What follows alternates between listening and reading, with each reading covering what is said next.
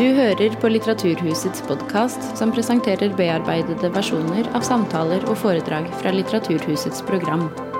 Er du interessert i mer informasjon, kan du gå til litteraturhuset.no for oversikt over alle våre arrangementer.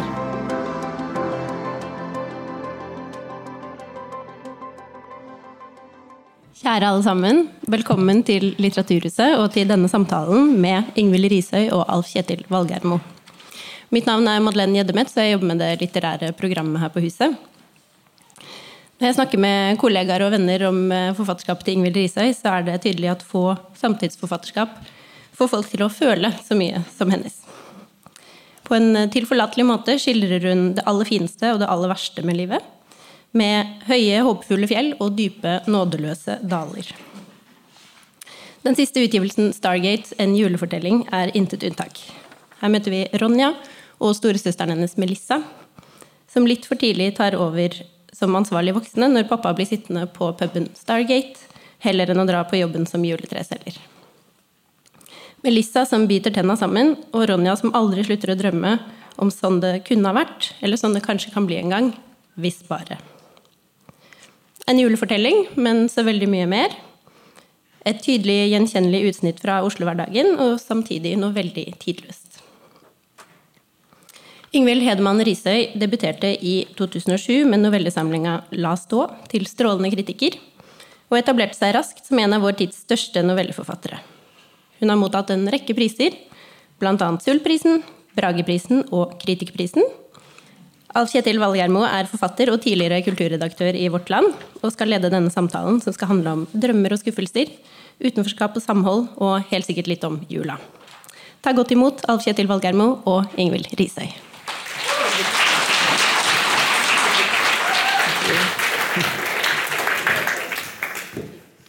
Ja, flott å se at det mange som har kommet for å høre på oss, for å høre på deg, Ingvild. Vi satt jo på scenen sammen også for en 7 års tid siden, da du hadde gitt ut vinternoveller. Nå du klar med denne boka her, Stargate, som vi skal snakke masse om nå den nærmeste timen. Aller først vil jeg stille deg helt åpne og runde spørsmålet. Hva slags bok det du har skrevet nå? Det jo en julefortelling. Ja.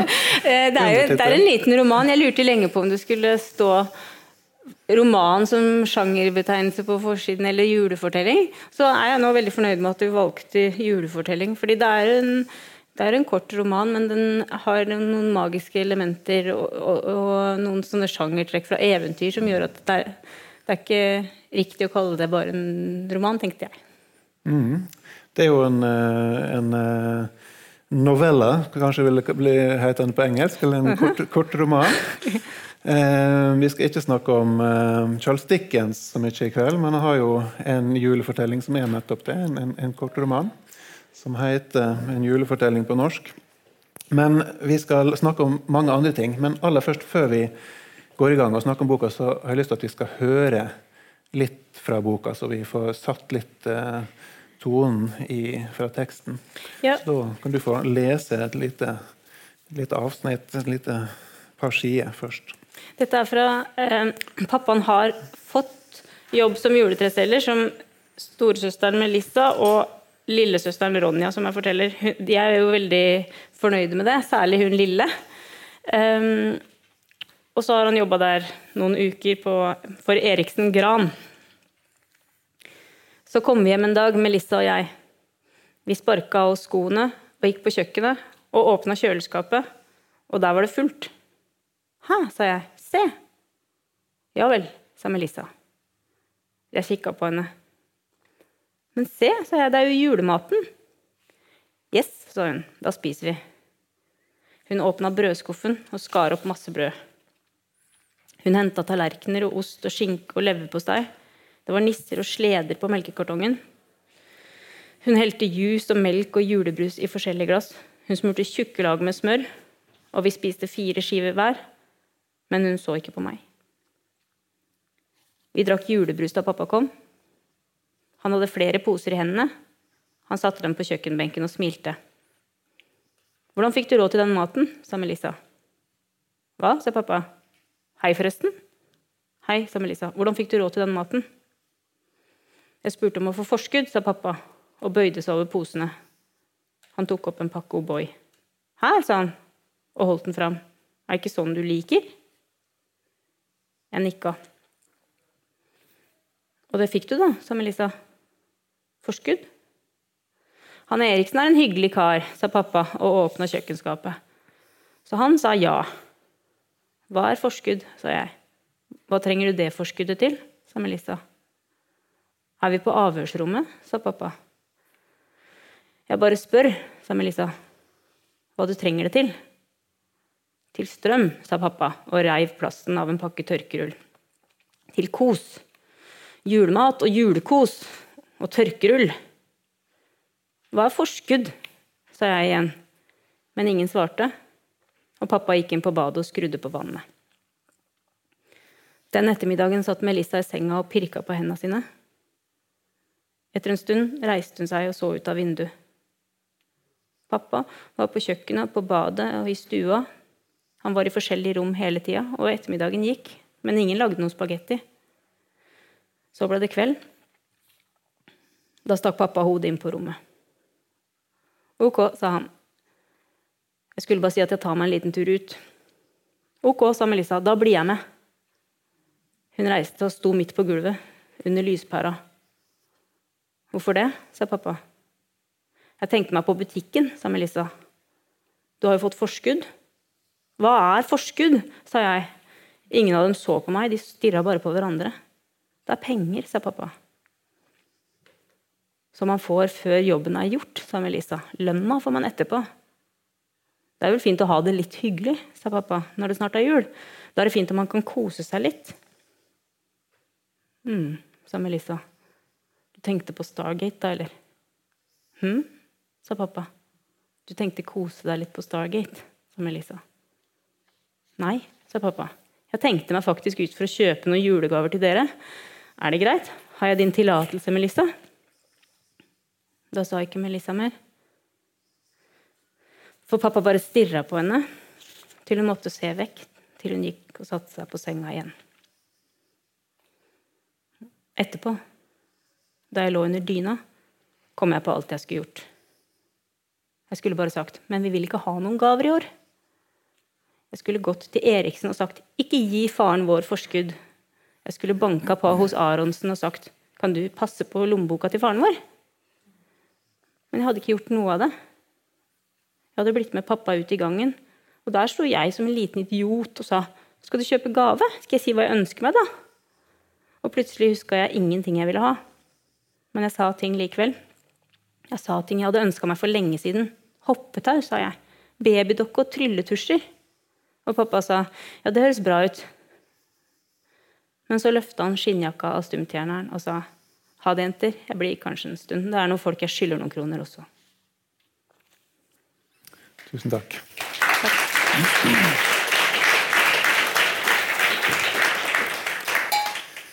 Jeg skal bare en liten tur ut, sier pappaen i denne boka, og da kjenner vi med disse to søstrene som du skriver om at det knyter seg litt i magen. Hva slags forhold har de til faren sin, hvis du skulle prøve å beskrive det?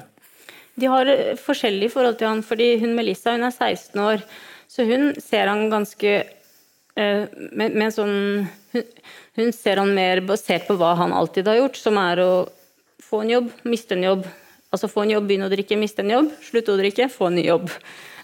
Så hun tenker det, og tenker sånn praktisk på ting, hvordan hun skal få det til å gå da. Og hun er så streng mot han som hun er i det stykket, så streng hun klarer da, som hun er i det som jeg leste nå. Mens lillesøsteren, som er bare 10 år, hun er jo ikke, hun er jo mer avhengig av han, og har ikke muligheten til å være sånn streng som den storesøsteren er. For hun er helt avhengig av hans kjærlighet, og at han skal være positiv mot henne. Sånn at hun bare drømmer om hvor fint det skal bli, og tenker bare på hvor fint det har vært, når det har vært fint. Og på en måte til sammen så får den pappaen ganske god omsorg, fordi Melissa tar inkassokravene, og Ronja er sånn cheerleader. Ja. Og det vanlig i familier hvor det en rusmisbruker, at man tar hver sin rolle på den måten, og dermed dekker opp ganske så bra man kan, for noe som ikke fungerer. Da. Ja, for det tar aldri kontakt med noen instanser som på en måte utenfor naboer, eller altså, en kunne tenke seg at hvis noen hadde en veldig stort problem med en dranker i familien, så kunne en også tenke seg å be om hjelp, men det like troverdig at den ikke gjør det, og disse jentene gjør vel ikke det. Nei, de ber ikke om hjelp med annet enn prakt. Ja, de ber om å få Lucia-drakten strøket av den strenge naboen en gang. Vi skal snakke litt om fortellerstemmen i boka, for vi hørte jo nå at det Ronja, som 10 år, som forteller denne fortellingen. Og hvorfor valgte du å fortelle fra 10-åringens perspektiv? Egentlig så valgte jeg ikke, fordi at når jeg skriver, så har jeg en metode som sånn at jeg bare begynner. Jeg får en idé, det fikk jeg her en gang jeg gikk i skogen, og plutselig tenkte at jeg gikk, altså det var en ganske dårlig idé. Det var at jeg så for meg at et juletreutsalg slo rot og ble til en skog. Det ikke med i boka. Men det var utgangspunktet. Ja. Og da begynte jeg å skrive om den som så det, og i mitt hode da, så var det bare en liten jente som så det skje. Og sånn jeg gjør, at jeg prøver da, når jeg skriver, å komme inn i en slags sånn der tilstand som litt sånn som når barn leker, eller når jeg prøver å ikke tenke noe på at det skal være noen som skal lese det, og jeg prøver å ikke sensurere noen ting, og slippe liksom fantasien helt fri, og så sitter jeg og drømmer meg bort, og det minner meg mest om sånn som jeg husker det var å leke da jeg var liten. Så sånn, så sa mor det, så kom far. Å nei, sa far. Sånn.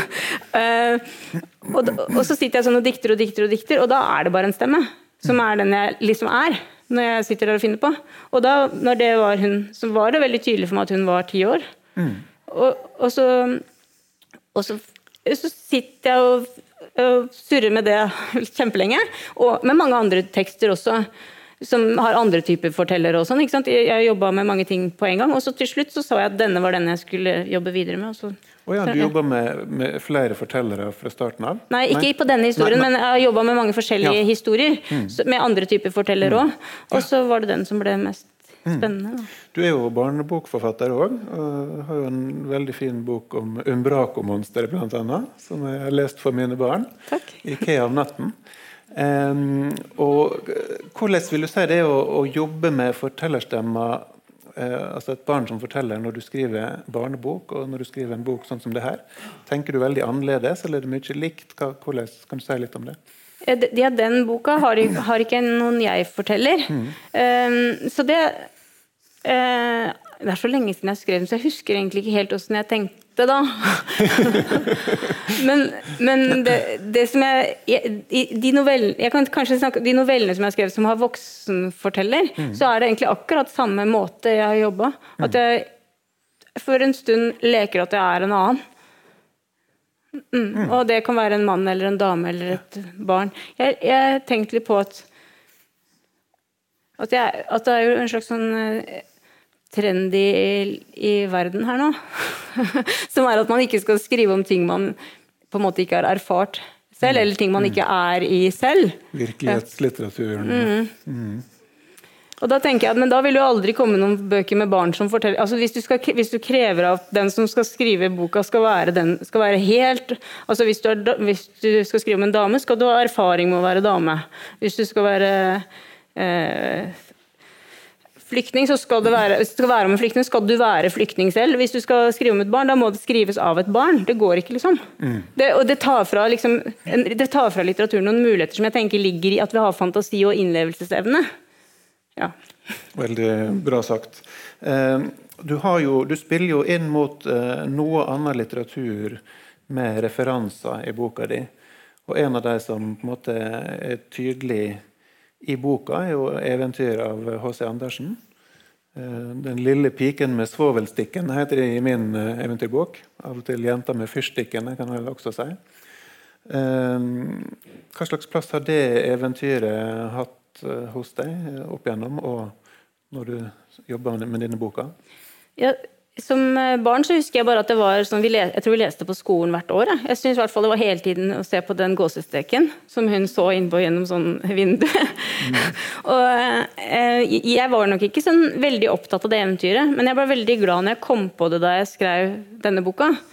Fordi de jentene, de snakker seg imellom om et juletre, og da vil hun lille vil ha et juletre som er sånn som det juletreet i Piken med fyrstikkene, som er en av de fantasiene piken får da, når hun tenner en fyrstikk, og så ser hun en stue med et juletre. Og så jeg var litt fornøyd med at jeg kunne vise forskjellen på den storesøsteren og lillesøsteren i det, når de tenker på det, for det storesøsteren sier, ikke tenk på det, det er verdens tristeste historie. Og så sier hun lille, nei, det er ikke, altså, hun dør jo på slutten, sier storesøsteren, så sier lillesøsteren, nei, hun gjør ikke det, hun kommer til mormora si. Og sånn tror jeg tenkte på det som barn. Nei, det slutter bra. Også som voksen så ser jeg at det er kjempekort, men det er veldig bra. Men det er jo veldig trist, liksom. Hun kommer til Gud. Det er ikke positivt. Nei, det er sikkert ulike meninger om det. Hæ? Nei, men det som jeg synes er fantastisk med det, er jo nettopp imaginasjonskrafta og fantasien som kan vri helt om på en situasjon. En umulig, forferdelig situasjon kan også ses med et annet blikk og bli noe lysende og vakkert. Det er jo det som skjer, den dobbeltheten som skjer i H.C. Andersen, og det er jo det som skjer i din bok også. For vi har jo snakket litt om at rus er jo en viktig tematikk på en måte i boka, det å vokse opp med en forelder som da periodvis er sterkt ruset. Og rus er jo en virkelighetsflukt, men det samme er jo også fantasien og litteraturen. Og i denne boka så oppfatter jeg at nettopp drømmen og fantasien spiller en helt avgjørende sentral rolle. Og det er jo også faren som lærer døtrene sine å drømme, er ikke det? Jo, jeg er glad du ser det. For det er det jeg tenker at det er han gir dem, han sier for eksempel, han bærer hun Ronja inn fra badet, og så legger han i senga, og så sier han at vi går gjennom en kjempestor skog, og det er snø oppover alle veggene, og så pakker han dyna rundt henne, og så sier at utenfor uler det ulver, ikke sant? Og så gir han henne en sånn fantasi. De drømmer hele tiden om en skog, at de er i en stor skog. Og når han da ikke er sånn lenger, og er på Stargate bare, så har de fortsatt den muligheten til å drømme, som hun Ronja bruker for hva det har vært, for å ikke være til stede i øyeblikket. Og han kan den metoden der, men så bruker han også alkohol da, for å forsvinne på samme måten. Og det er jo Piken med fyrstikkene gjør jo det i det eventyret, så lever hun i en sånn parallellverden stadig vekk. Mens jentene i boka, det tenkte jeg på, de bruker jo det eventyret også. Det var litt viktig for meg at det er ikke Piken med fyrstikkene. De leser Piken med fyrstikkene, og så tenker de, ok, hva kan vi gjøre med det?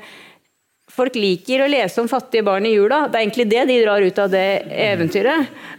Så hvordan skal vi få solgt mer pyntegrønt på juletresalget? Vi setter hun lille ut på gata og ser litt snill og tynn og fattig ut. Og det har hun gått. Hun er jo fattig barn, men hun spiller også fattig barn. Og sånn sett liksom tar eierskap til det der kikkergreiene som jo ligger i alle sånne historier om fattige barn. Og det er jo derfor, altså, ja, det er jo litt sånn at det er derfor folk vil lese denne boka også, dessverre. Lese om fattige barn som har det tøft. Ja, så derfor tenker jeg at de må i hvert fall være sjef i eget liv. Stargate, som vi kommer inn på flere ganger her, er jo titelen på boka, og mange som har bodd noen år i Oslo kjenner jo til Stargate-puben. Den er vel nedlagt for en god stund siden nå, eller hvordan sier det? Det går litt opp og ned med Stargate, men akkurat nå ned. Akkurat nå ned. Ja. Jeg husker jo selv, den var jo beryktet, i hvert fall i min studietid, for den plassen i Oslo som hadde nest billigst øl. Lille Laila hadde vel aller billigst, som var like ved siden av. Men Stargate som titel på boka er jo også noe som åpner opp for ulike tolkninger. Ja. Skulle vi sagt noe om det? Altså, for det første, når Gikk det opp for deg at boka skulle hete Stargate? Det husker jeg ikke, men jeg husker at jeg ble kjempefornøyd. For at jeg synes jeg hadde funnet så bra titel. Når jeg skjønte at han kunne drikke på Stargate. Og at Stargate egentlig veldig flott navn på en pub. For jeg vet ikke, det som perleporten egentlig på engelsk? Det det? Det er jeg usikker på, faktisk. Men vi kan jo si at det det. Vi sier det. Og da det så fint. Fordi at det liksom der du går inn for å komme til en annen virkelighet, og det gjør jo folk på Stargate i Brugata. Det er ikke helt likt som utenfor. Og så på slutten av boka, men jeg kan ikke si alt som skjer, men så de drømmer jo om de jentene drømmer om en hytte i en skog, og for å finne den hytta, så skal de gjennom en portal, som en sånn portal, sånn som det når det snø i skogen, at trærne legger seg over stien. De ser hele tiden for seg en sånn portal, og det deres liksom himmelport da. Og så plutselig, etter at jeg fikk omslaget, som sånn med en liten stjerne på toppen, så plutselig skjønte jeg at de måtte på slutten følge etter en stjerne. Aha. Ja, så det kom jeg på veldig sent. Det synes jeg har hørt noe om før, en annen plass. Ja. Nei, det var min utgangspunkt. Det jo en julefortelling det her. Ja. Så egentlig burde jeg jo skjønt det for lenge siden, men jeg måtte ha det omslaget for å forstå. Ja. Så vakkert. Ja. Dette skal vi ta med oss, og kanskje komme litt mer inn på igjen. Vi skal snakke litt mer først om dine barndoms, og for så vidt som voksen også, julefortellinger. Dette jo en julefortelling, og du nok så glad i julefortellinger, så vidt jeg vet selv også. Ja. Og gjerne julefortellinger som i utgangspunktet skrevet for barn og voksne. Ja, jeg har ikke lest som skrevet for barn og voksne, men jeg veldig glad i de som Astrid Lindgren sine julefortellinger. Ja. Der hvor Lotta kjøper juletre. Dette juletre av en bil. Det jo egentlig litt sånn som Eriksen Gran, han som kjører den bilen som, dere husker kanskje ikke det så godt, men Lotta får et juletre av en kjempeslem sjåfør, eller detter av bilen hans. Ja. Og da, det en sånn slemming som driver det juletresalget i min bok også, som liksom inspirert av han fyren der. Absolutt, og motorduren litt sånn til stede begge plasser. Ja. Og det som Astrid Lindgren gjør der, som jo sikkert mange vet som har lest, at hun jo totalt på barnets blikk. Altså Lotta, jeg vet ikke om hun sånn rundt 4 kanskje, eller sånn 4-5-åring. Og det minner meg litt faktisk om hvordan du også går inn i Ronja, som noen år eldre da, men den evnen til å på en måte være der hele tiden og skildre med barnets blikk. Det kanskje noe som du har lært litt av Lindgren blant andre? Jeg har i hvert fall lest de bøkene veldig mye, både som barn og voksen, og jeg synes hun gjør det helt sånn, hun gjør det kjempebra. Og hele den boka på en måte parallellhistorie til Brødrene Løvehjerte, men det jo ikke en julefortelling, men det jo sånn at de jo 2 brødre, hvor den store tar ansvaret hele tiden for han lille som heter Kavring, og hun her hun kalles jo for Makaronia liksom. Jeg har bare plagiert det. Og Ronja Røverdatter. Ja da, tok alt, puttet det inn.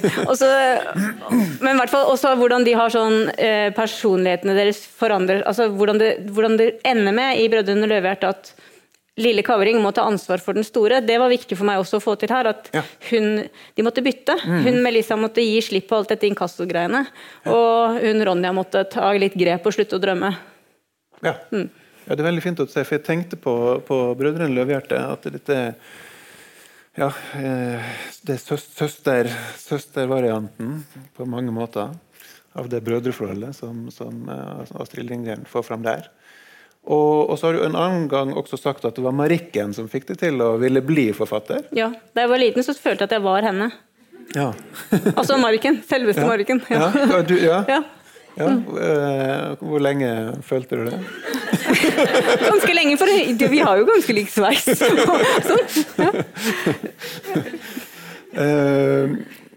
Den som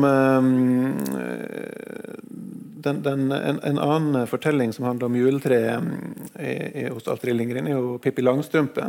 Du nevnte den for meg sånn, rett før samtalen, som også en som en fortelling som du husker godt. Ja. Det den om da Pippi høster juletreet, eller en annen fortelling? Jeg vet ikke, jeg har bare lest den en gang, for jeg synes det var så fælt, fordi det sånn at Pippi inviterer til julefest, og så det en liten gutt som heter Elof. Ja.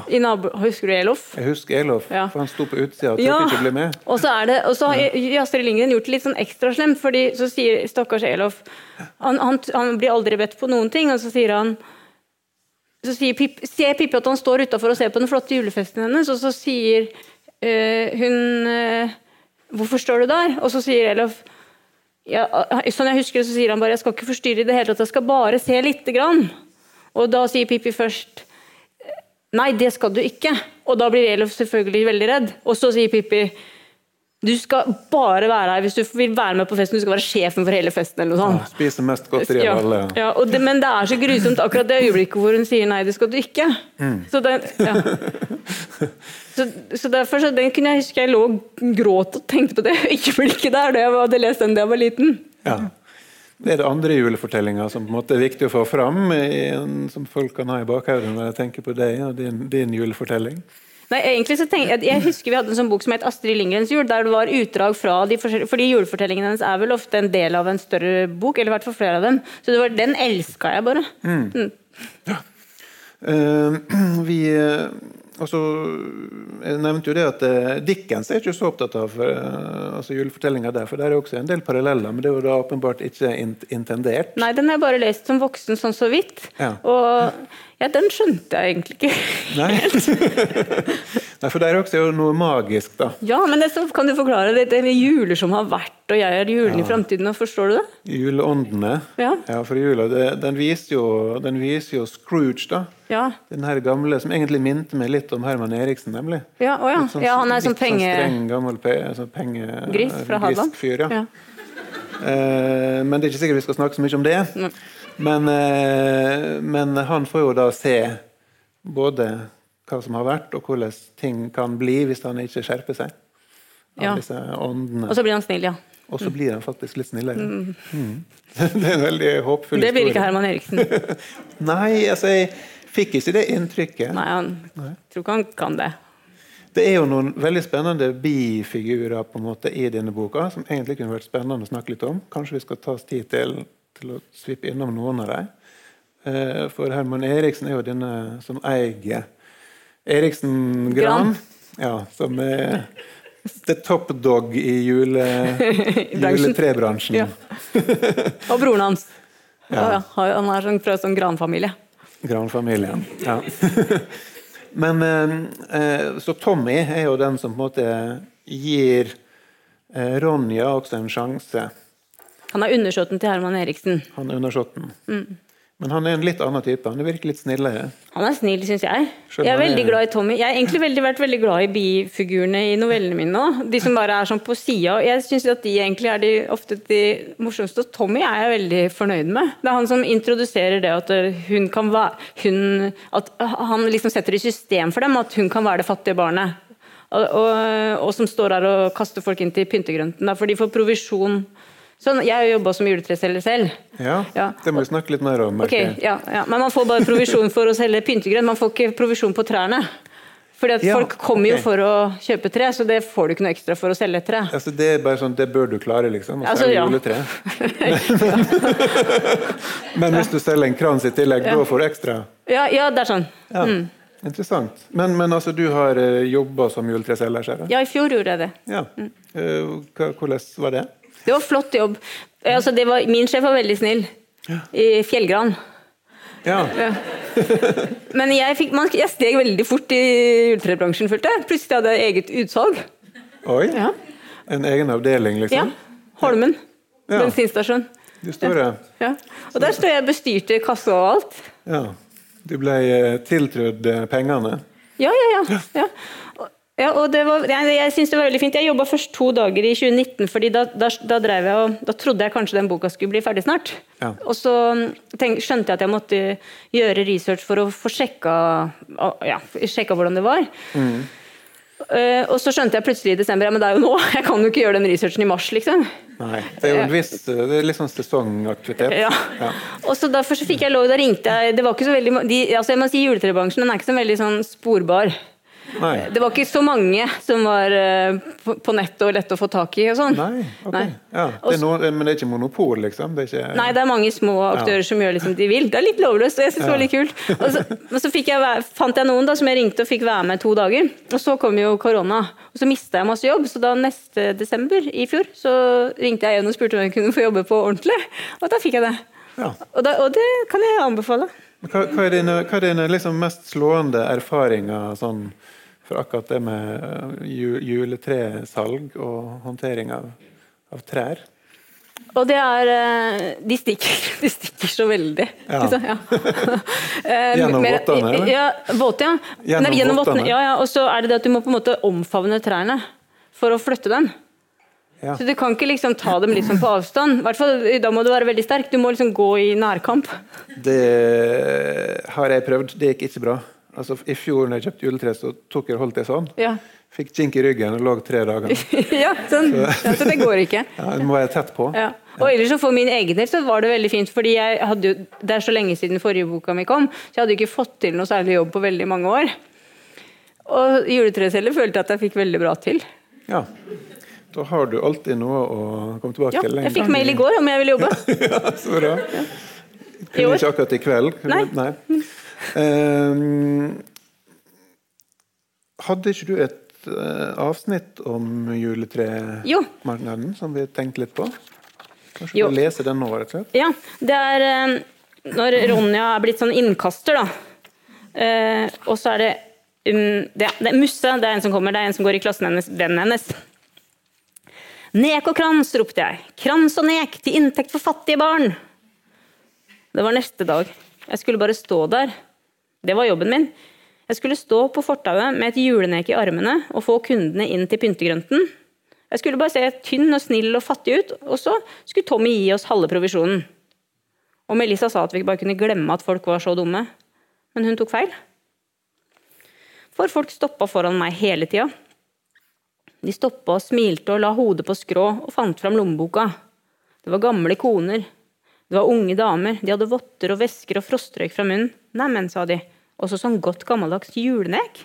Også sånn søt liten jente. Og jeg smilte og nikket og sa, kassa der borte. Så ble det mørkt. Og da kom musseløpene også. Han hadde den fine olajakka på med sauepels i halsen. Han stoppet foran meg. Du her, sa Musse. Yes, sa jeg. Jeg har fått jobb. Du alltid heldig, du, sa Musse. Selger du for fattige barn? Yes, sa jeg. Eller litt. Du alltid snill, du, sa Musse. Og så smilte han og sa, ses på skolen. Og jeg smilte tilbake. Og Musse løp videre. Og jeg visste hva han kom til å si i klasserommet. Makarania jobber, altså. Og jeg solgte videre, men til slutt ble jeg sliten i beina. Og da ropte Melissa at jeg skulle komme inn i brakka. Du et geni, sa Melissa. Hun hadde tatt kladdeboka mi opp på sekken. Hun satt og regnet.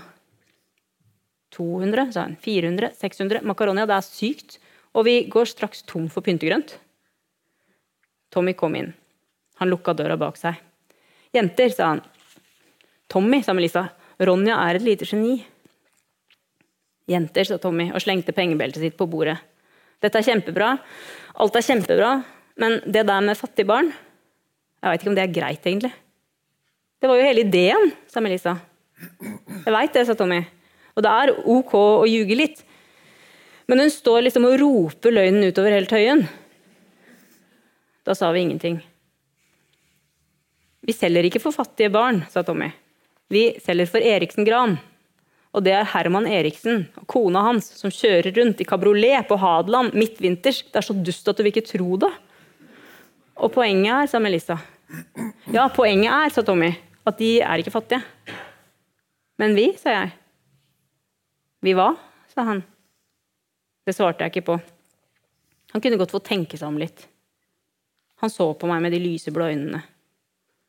Du skal jo bli pappa også, sa jeg. Tror du ungen din blir rik, sa Melissa.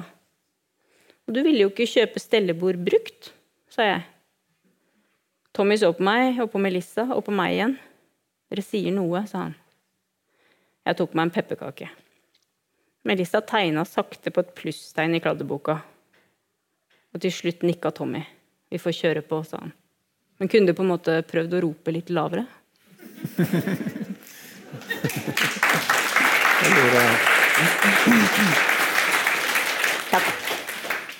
Det er jo veldig mye humor i din bok også, synes jeg. Det er bra. Ja, det synes jeg første gang jeg klarte å skrive noe morsomt, så jeg er glad for det. Det er jo en sånn dobbelthet her, for du skriver jo om noen som har det litt tøft, samtidig som de er veldig flinke til å finne livsmestringsstrategier, da. Og også i dette juletremarkedet, så får vi jo følelsen at det går ganske bra for deg. Før du også møter på problem der, da. Vi skal ikke avsløre absolutt alt som skjer i boka her.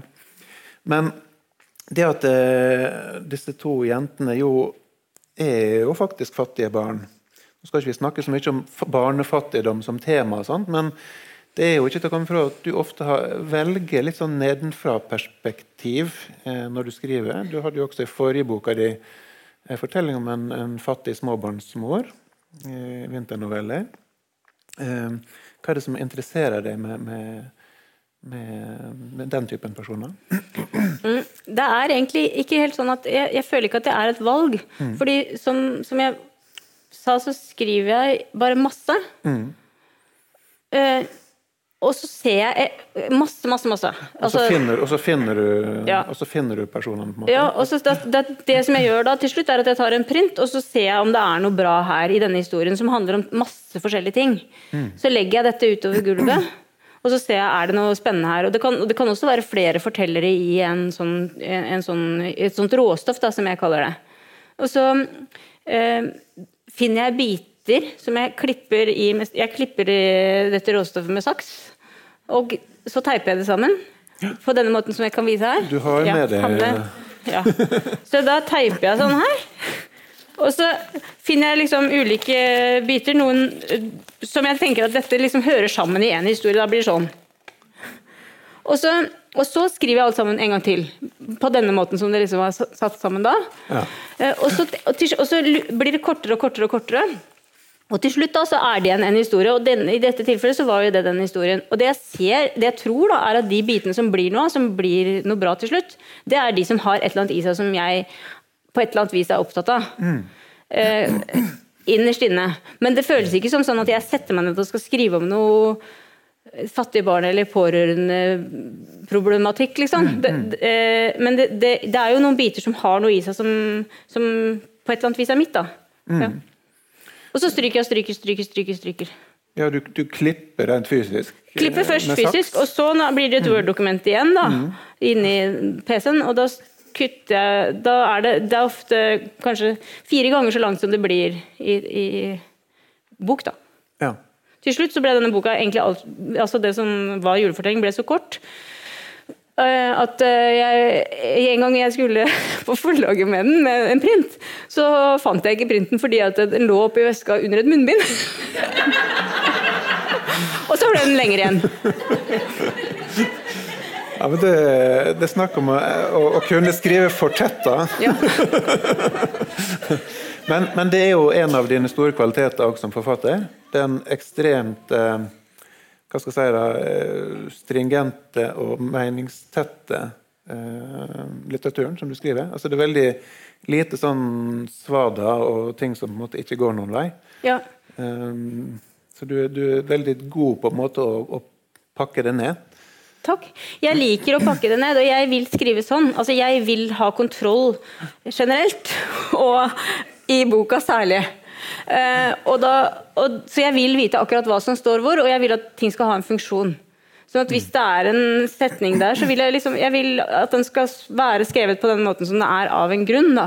Og derfor så jobber jeg på den måten at, for hvis jeg sitter på skjerm, så ser jeg jo bare 2 sider. Da har jeg ikke en oversikt over hele boka. Så på gulvet så kan jeg ha en sånn oversikt og drive og pirke og flytte. Med lapper og teip. Sitter du midt oppi alle disse lappene? Ja, går fra lapp til lapp da. Ja, krabber. Ja. Ja. Så jeg liker det, men jeg liker ikke bare sånn litteratur selv. Jeg liker også bøker som er skrevet helt sånn i et ras, liksom, at det er vilt. At man kan se at dette er skrevet i en raptus. Jeg synes det også er fint, men når jeg skal skrive, så vil jeg ha kontroll. Det er jo et av få områder man faktisk kan ha kontroll på her i livet. Din egen bok. Ja. Det er veldig bra for deg at du har litteraturen. Hvis du liker kontroll ellers i livet også. Ja, men så for at det skal bli noe som jeg kan ha kontroll på, så må jeg først ha den fasen som er helt fri. Og skrive det råstoffet. Og for meg så har det bare funket på den måten at enten så må det være helt off med alt som heter kontroll og alt som heter liksom jeg redigerer overhodet ikke, jeg leser ikke oppover igjen i dokumentet. Det er kaos. Ja, det er kaos. Ja. Og jeg prøver ikke å vurdere det i det hele tatt, og da kommer ting ut som jeg ikke husker. Altså når jeg leser det, så husker jeg ikke at jeg har skrevet det en gang, for det er bare fort gjort. Ja.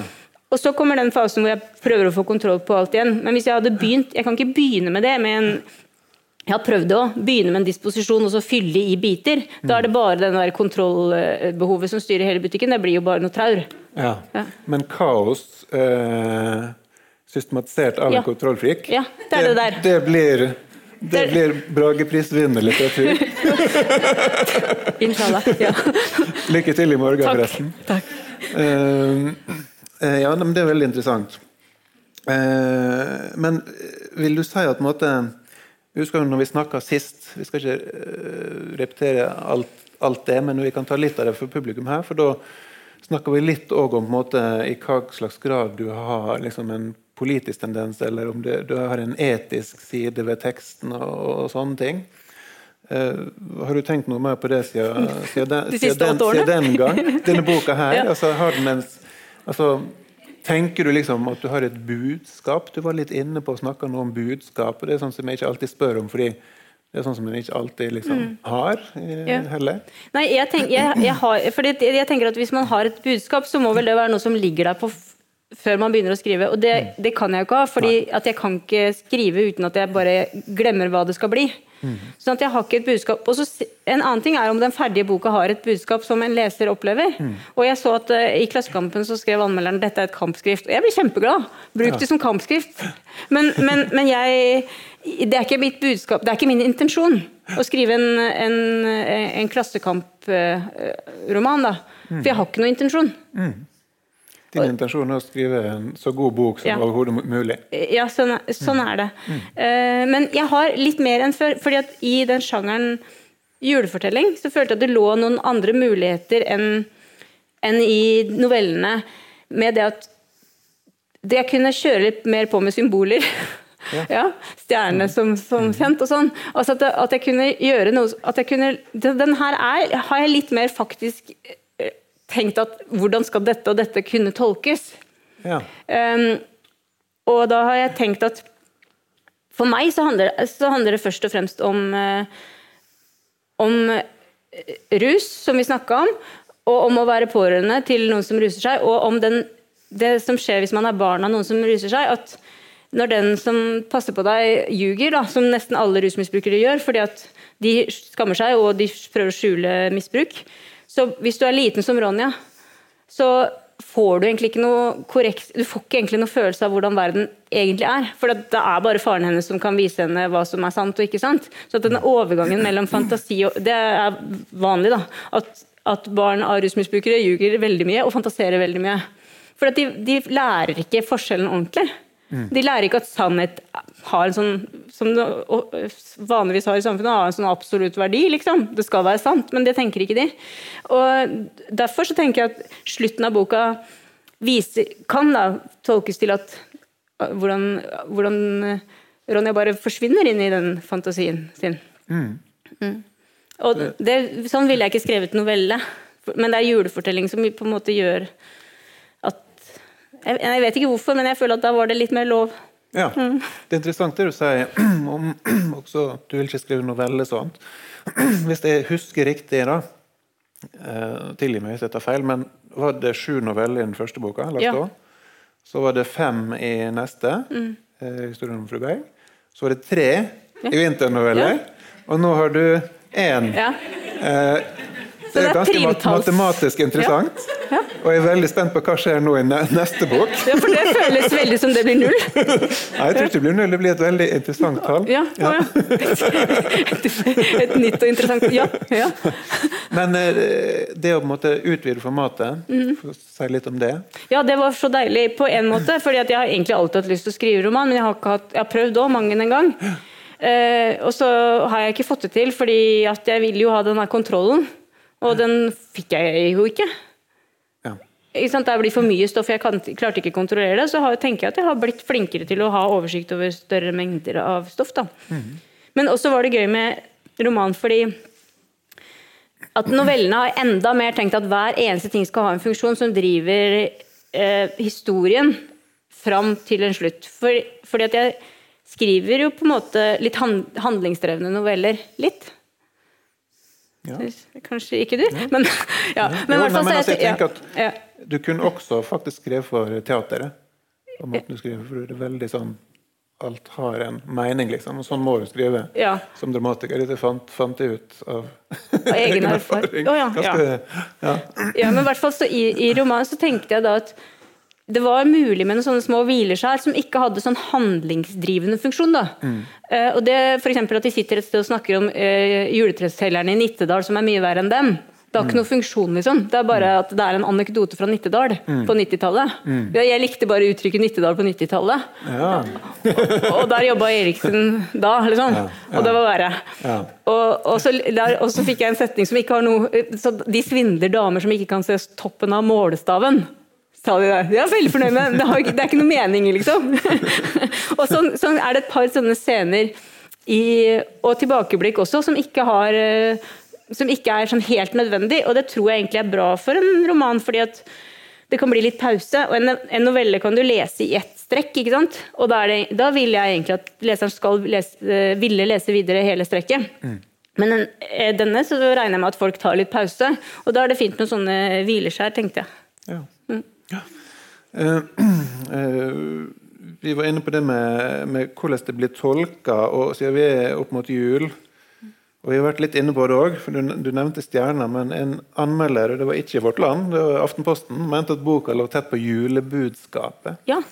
Hva tenker du om det? Nei, men hva egentlig julebudskapet? Ja, det lurer jeg også på, fordi da spørsmålet, det juleevangeliet vi snakker om, eller er det som relatert til Bibelen å gjøre, liksom? Det jo noe i fortellingen de som også kan minne om liksom Jesus og hans blikk på de fattige og utstøtte og det vanskelige, men jeg tror ikke vi nødvendigvis skal gå der. Men i det å følge stjerner, som vi var inne på i sted, så jo alle tenker jo umiddelbart på juleevangeliet om det. Men har du hatt noen sånne tanker om at dette en parallell eller tolkning eller assosiasjon som jeg ønsker å framkalle? Du nevnte litt om det når du snakket om coveret og du så stjerner der. Ja, jeg ønsker det. Men på samme måten som juleevangeliet inngår jo i en sånn felles forståelse for mange barn, ikke sant? Og for mange lesere, tenker jeg. Og det samme med disse historiene om Ronja Røverdatter som forsvinner fra faren sin, ikke sant? At det inngår i en...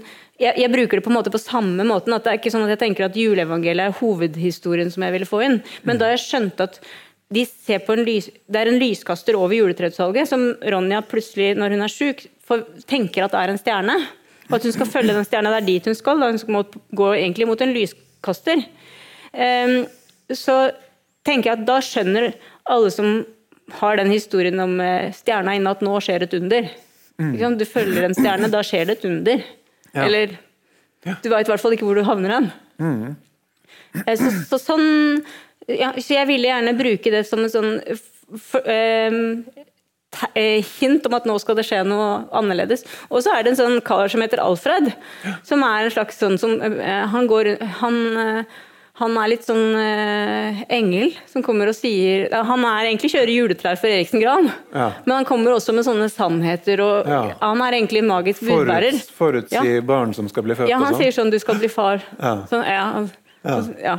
Ja, men det litt interessant. Og så også vaktmesteren. Ja, han også har jo magisk. Noe litt sånn magisk, vil jeg si. Ja. For han sier jo noe som, nå vet ikke om jeg klarer å sitere ordrett, men av og til så det ingen vei ut, og da kan det skje et under. Ja, sånn sier han. Ja. Og han magisk. Det noen sånne magiske folk gjennom boka som jeg tenker at jeg vet ikke om du ser det første gang du leser, men kanskje hvis du leser en gang til, så ser du det.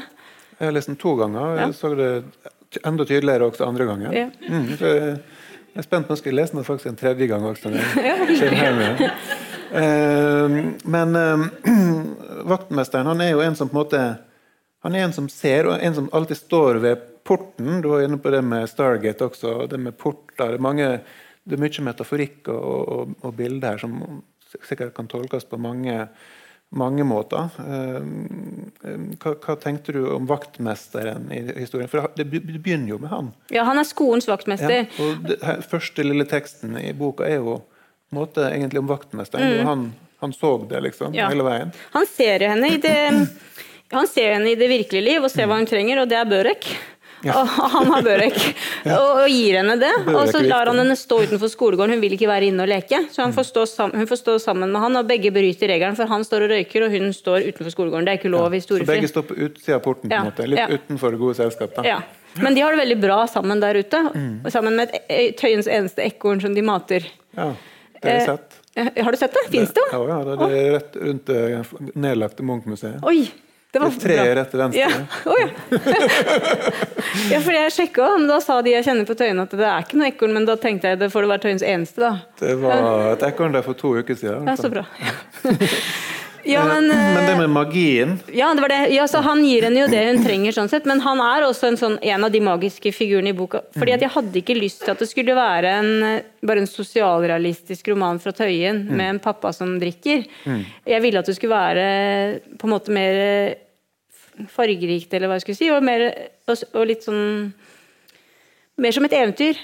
Ja, og han også en eventyrfigur. Han vet hva som skal skje og hvordan han setter i gang. Han gir henne denne lappen fra en plakat hvor det står 'søker juletreselger', og vet egentlig hva han setter i gang.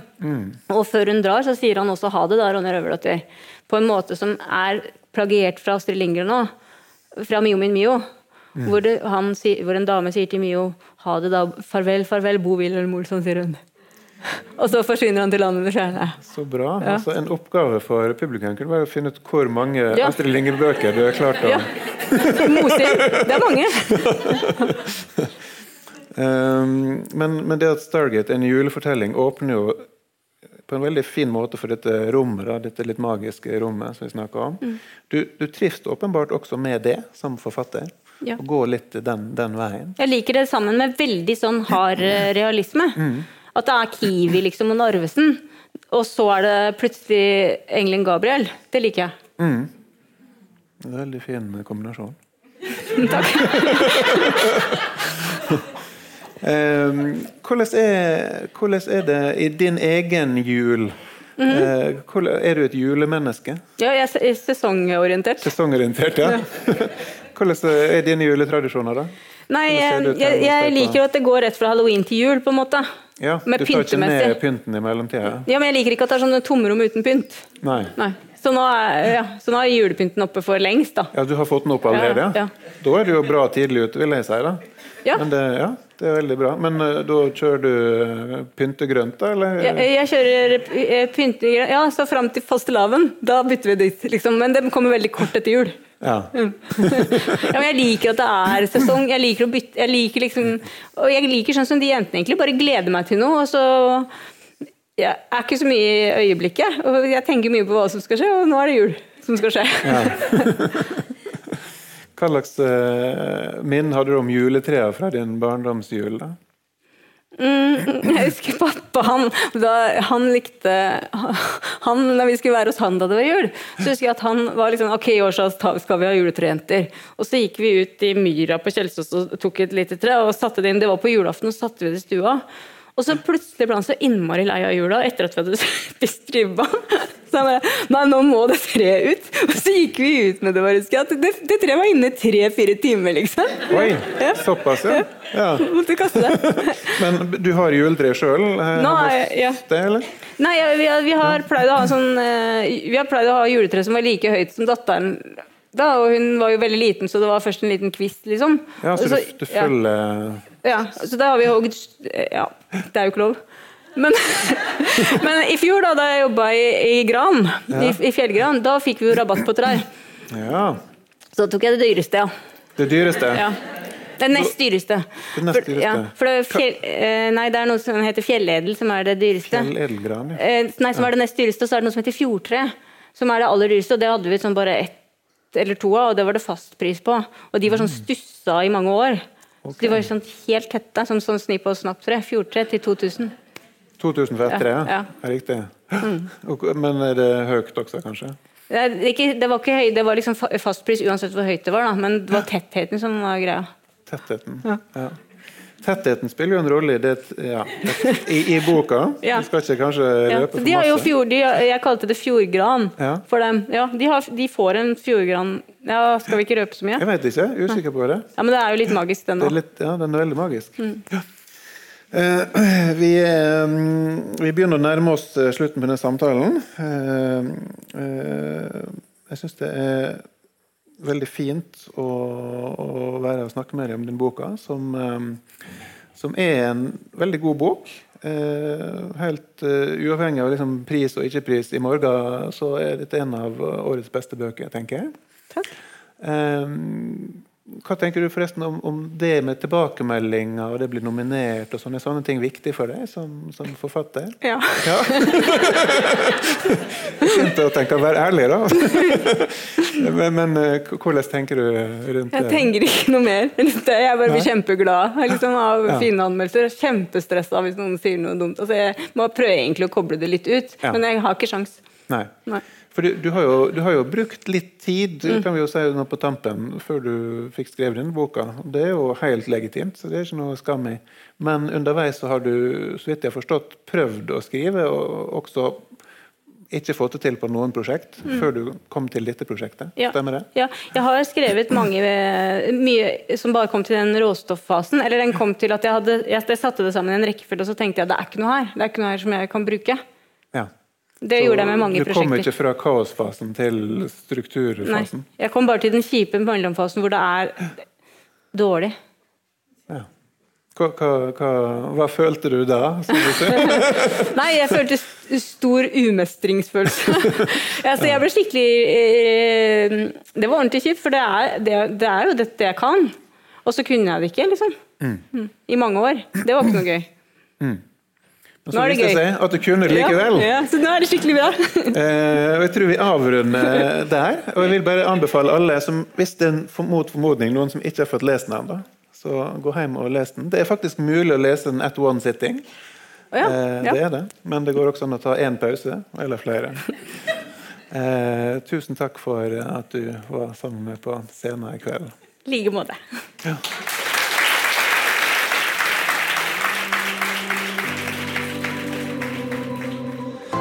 Du har hørt på Litteraturhusets podcast, som presenterer bearbeidede versjoner av samtaler og foredrag fra Litteraturhusets program. Del gjerne podcasten med familie og venner via iTunes eller SoundCloud om du liker det du har hørt. Følg oss også på Facebook og på litteraturhuset.no for informasjon om flere aktuelle arrangementer. Musikken er laget av Apotek.